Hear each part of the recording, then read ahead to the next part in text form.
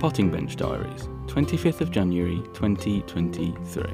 This week has been crazy cold, with some parts of the UK getting down to as low as -8 degrees Celsius. But at the same time there have been temperatures in the double figures too. One day it's felt mild and the next has been Arctic. Our poor plants don't know whether they're coming or going at the moment, but one thing is for sure, it's been bright, even when cold, which has been an absolute blessing. Last week I told you about the first seeds to germinate here. You can listen to last week's episode for more on that, and this week there are more sprouting up. This time it's the turn of the sweet peas. I'm growing 5 varieties this year, but the first to show signs of life are the Peter Seabrook variety from Chris Wiley's So Successful. These seeds were created in honour of the late great plantsman Peter Seabrook. They're a light lilac colour, which should be a real treat in the garden this year.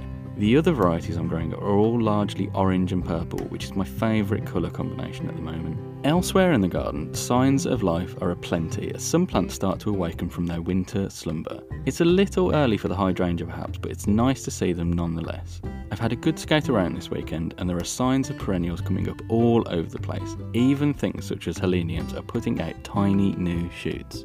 It's mad to think that they're already getting ready to show us what they've got in 2023 when I haven't even cut some of the older things back yet. At least that old growth is there to protect them while their new growth comes through, I suppose. At the beginning of this week's ramble I mentioned just how bright it had been, and over the weekend I made a concerted effort to get outside and get some of that sun on my face. It felt glorious. If you haven't been out to stick your face in it yet, then I'd highly recommend it for a good old mood boost.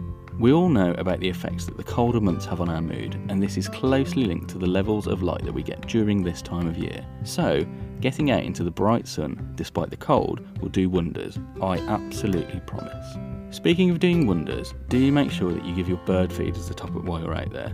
We've got a range of feeds and seeds out all year round, and it can be a pain trying to remember to fill them up, but it really is necessary.